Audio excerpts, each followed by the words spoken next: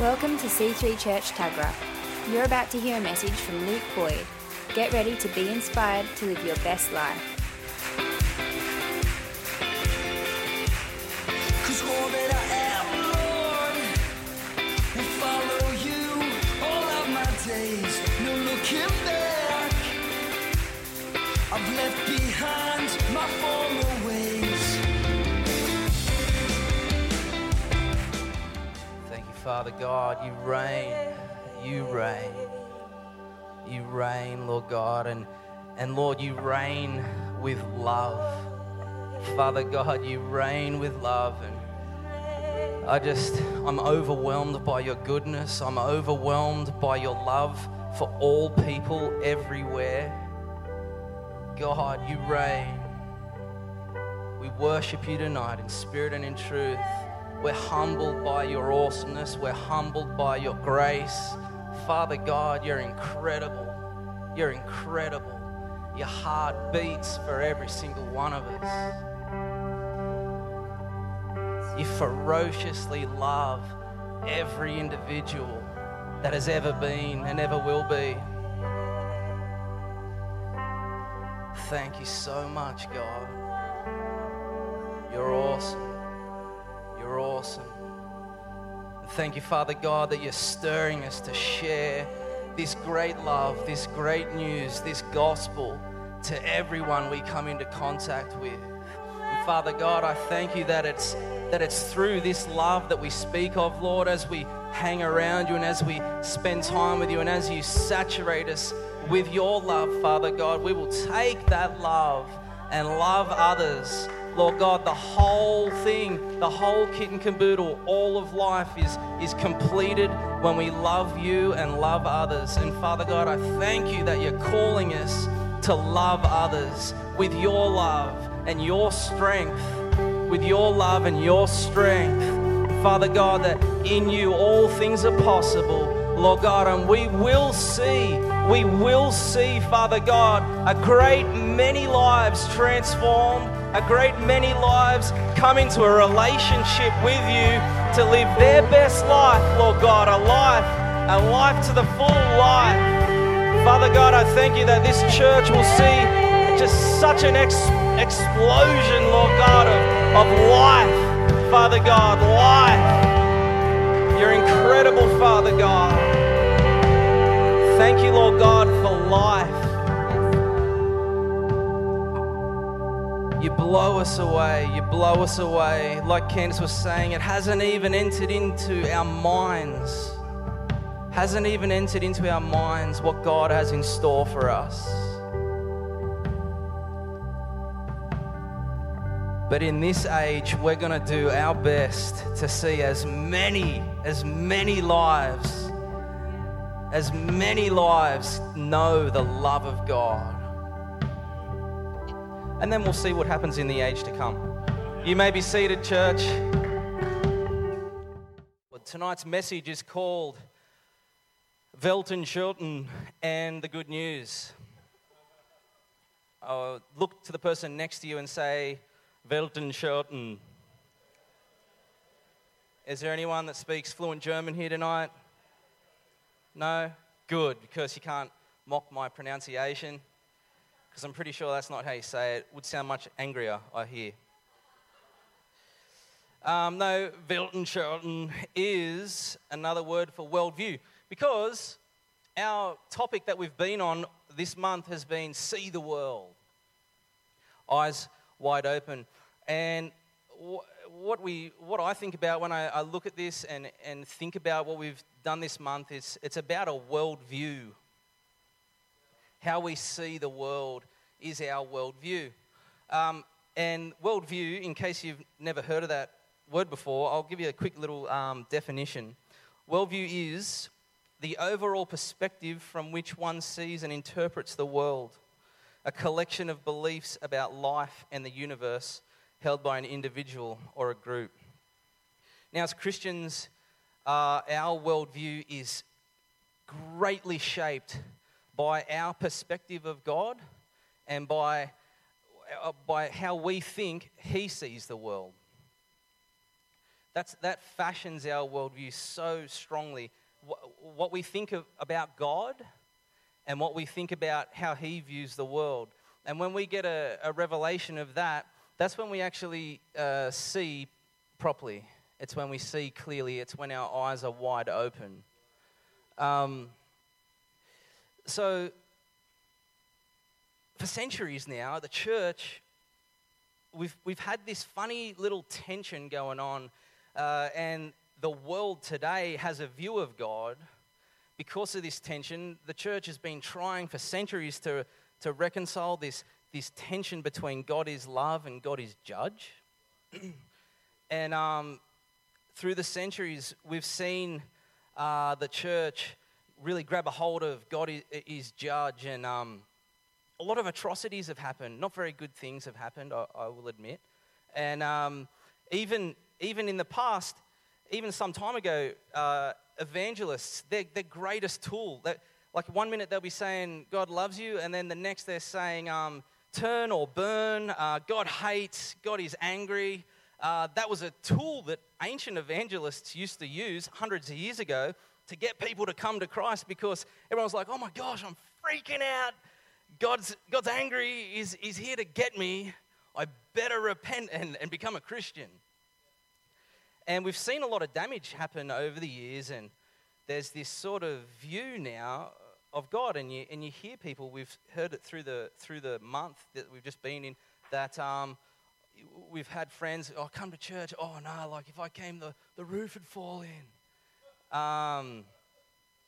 And my parents' church's roof actually did fall in. Anyway, it's getting rebuilt now. I better get to my notes.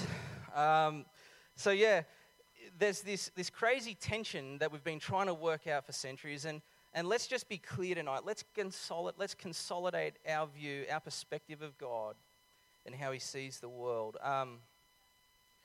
Even today, you'll see, and let me just explain why I want to just consolidate what we've done this month quickly, because what I want to do tonight and what the whole leadership team are so pumped and vibing for is to have a moment, a holy, sacred moment where we allow everyone that wants to come out to the altar and just submit to the Great Commission and be witnesses of the good news.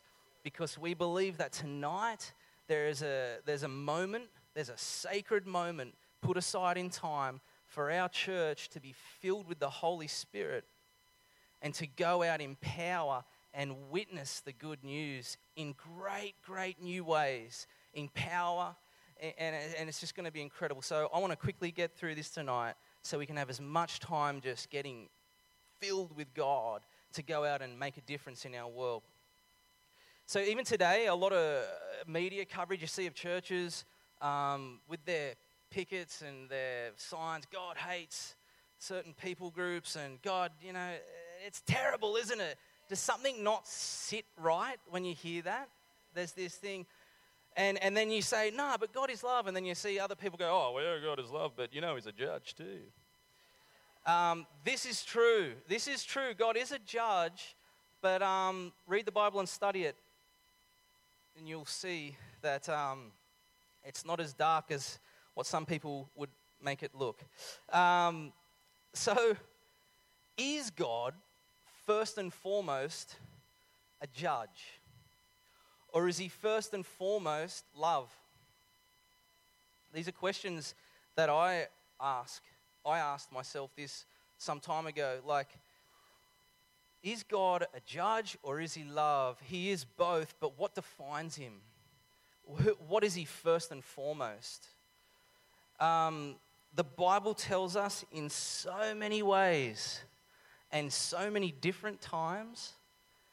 It's just phenomenal. Like, I don't know how we mucked it up those years ago, but it clearly says so many times in so many different ways that God is slow to judge and he's quick to forgive and he's abounding in everlasting love. So even if you get him to the point of judging, He's just waiting for a quick little, oh, sorry, Lord. Bam, he's forgiven you.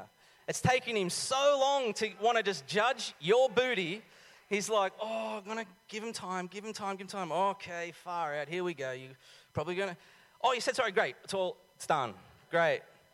Because, why? Because he's abounding in everlasting love. He's slow to judge. Even before Christ, at the culmination of the ages, before then, he spent generations waiting. He's holding back his judgment. He didn't want to do it. Why? Because he's abounding in everlasting love. Whoa. Not about that, just the iPad. It's wigged out on me, and I found myself at the bottom of my notes. So let me catch up to where I was. Flip. Yeah, that's what we find when we diligently study the scriptures. That is what we find. Still can't see where I was. Are you kidding me? Did I delete that? Stay with me, church. Stay with me. Pray for me, actually. Pray. Oh! Yeah, here we go. Oh, there it is. Yes.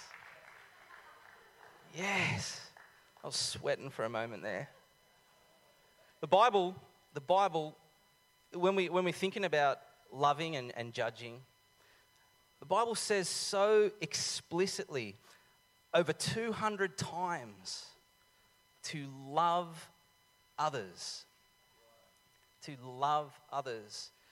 And he calls us to be like himself, and that's what his most enormous, that's his biggest emphasis on life. Study the scriptures, study them. I challenge you to study them.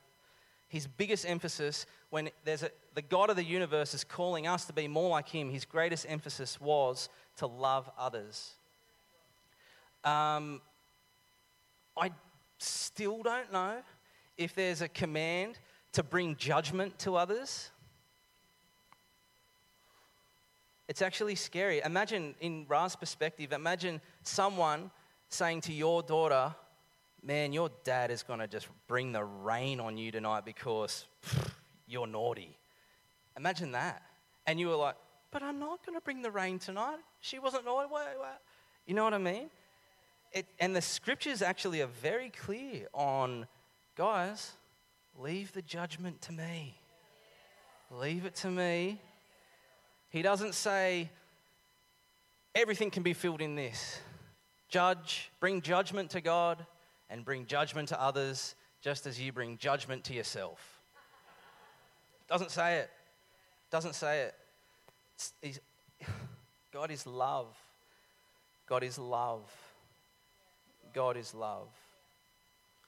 And I believe that God is calling us, the church today, to rewrite this thing. No longer I want my children to grow up thinking, oh, if I go to church, the roof's going to cave in. I don't want Armani to grow up thinking, oh, if I blow it, the roof's going to cave in. We're going to eradicate that. We're going to eradicate that. People are going to go, oh, God loves me. He's slow to anger. He's quick to forgive, and he's abounding in everlasting love. That's what we want people to think of God, even when they stuff up. Because why? It's the truth. And so, like Pastor Phil said this morning, and by the way, if you missed Pastor Phil's message this morning, please podcast it because it was great. It was great. I'm not joking. It was a great message. Pastor Phil did a great message. And it was like quite, I think it was an important part of this month. Don't miss it, don't miss it. But like Pastor Phil was saying this morning, it is imperative that we as Christians, our perception of God is that God is love. And so that if you're here tonight going, yeah, but he's a judge too, come and have a theological debate with me afterwards about what drives God. I guarantee I'll smash you in a theological argument. I guarantee. I back myself.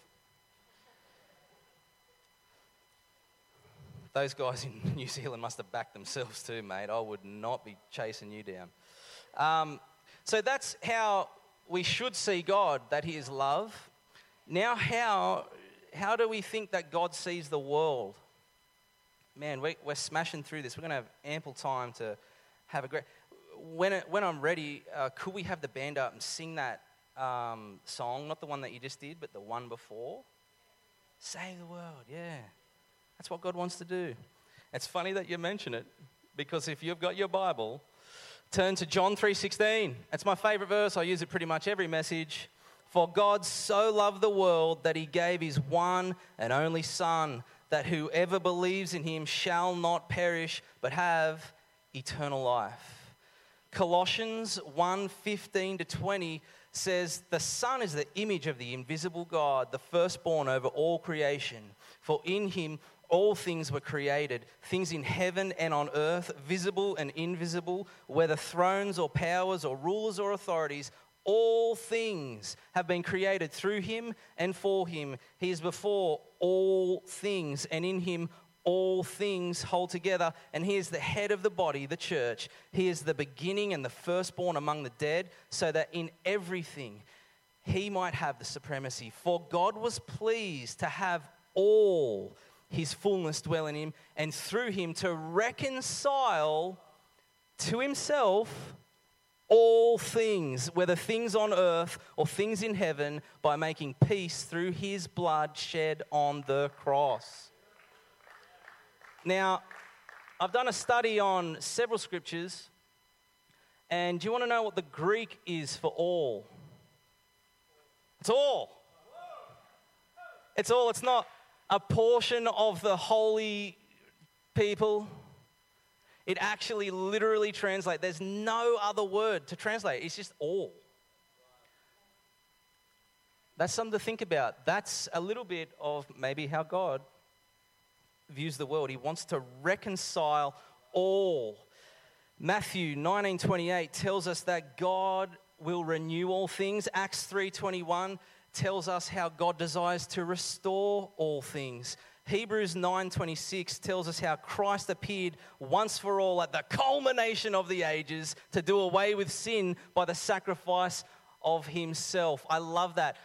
I love that. But he has appeared once for all at the culmination of the ages to do away with sin by the sacrifice of himself. Revelations 21:5. He who was seated on the throne said, I am making everything new. I am making everything new. Then he said, write this down, for these words are trustworthy and true. It's actually got an exclamation. I am making everything new. I want to use that voice more often as I grow older. Hopefully I get some white there and white here. It'd be awesome. It's just a dream of mine. Don't judge me. Therefore, how does God see the world? Are we getting a glimpse here? There's a heartbeat here. There's a pulse. There's an underlying rhythm in the scriptures that so beautifully tell us of God's great love for all people. For all people everywhere. All people everywhere. It's the change of tide. Listen, guys, I want us to just pay attention to this. He loves it so much, it being the world. He loves us so much that through the resurrection of Jesus, a whole new world filled with life is bursting forth right here in the midst of this one, and everybody everywhere can be a part of it. He's come to restore all things. His heart is for everyone. His love has been beating and pulsing throughout the history of the earth. Just loving. And this is what we're going to catch tonight. See, our job and our our mission of this month was to see our church stoked, getting pumped to go and fulfill the Great Commission. The Great Commission, which is, you don't have to be like some people have this concept, I have to be an evangelist to share the gospel, but the Bible calls everyone, every single person, to be witnesses of the good news. Now, so you don't have to use eloquent words, you don't have to do anything special. The one requirement is that you be filled with the Holy Spirit, and then just go and tell the good news. Just go and tell the good news. Is this exciting? Is everyone getting psyched for next month? We're going to see lives encounter the living God and enter into a relationship with Him. That is what we're here to do, guys. I'm so psyched. We can be so psyched. Thank you, Lord. This is the good news. This is the good news, that God is love and that He loves all, everyone. It's the good news. And He sent His Son, Jesus Christ, to do the most incredible thing. Scholars are still spending their life. They're spending their life just going, look at what Jesus has done for us. The weight and the glory is just, it's coming out of the scriptures, and scholars are going, my gosh, this is what Jesus has done. He saved us, He set us free, He made a way for us to experience life and life to the full, and the richness, the absolute richness that's found in Christ is found nowhere else. It's found nowhere else. It's not found in mansions, cars. It's not found in big boats, awesome clothes. It's not found in anything but Christ. And this is the thing, this is the good news that we want everyone to know. We want everyone to know the good news.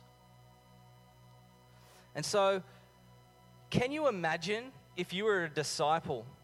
Imagine if you were a disciple and you just got this revelation. Jesus has died, He's rose again. He's going, get ready, guys. You're going to be my witnesses, and you're going to go forth and see the world changed forever. Imagine the anticipation and the stoke and the excitement that they would have had. It's incredible.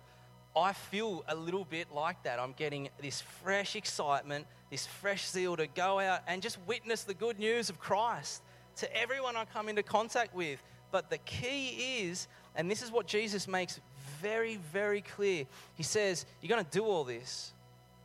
And he gives them the Great Commission, go and make disciples of all nations. But He says, before you do this, just wait till you receive the power of the Holy Spirit. Wait for that. Wait for that. And this is something that we can think about this week. You know, it's great to have all this stoke and all this excitement to get out there and share the good news, but there's a way that God wants it to happen, and it's through the leading of His Holy Spirit. And I believe that tonight we're going to get filled with an impartation of the Holy Spirit, and this is something that you do daily. This is something that God gives you access to every single day. So tonight you're going to get pumped. It's going to be significant. It's going to be life-changing. But every day before we go and witness Christ, let's be led by the Holy Spirit.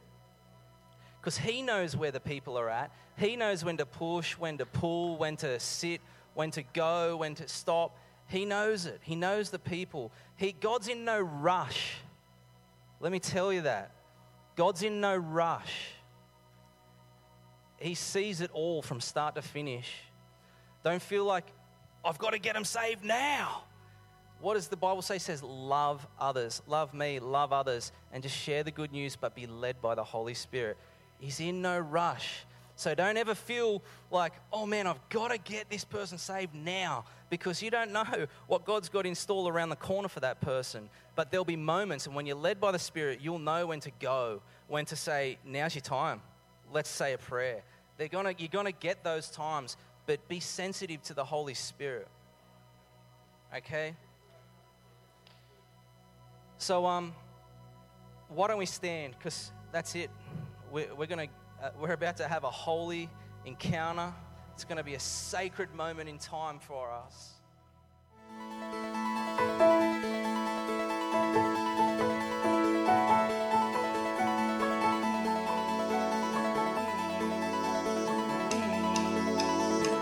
We hope you enjoyed listening to this message. For more information on what you've just heard or how to visit us, go to c3tuggerah.org.au. We hope to see you at church soon. There is no greater love than that of yours. We want the world to know, so we'll rise in selfless faith to live like Christ for all our days.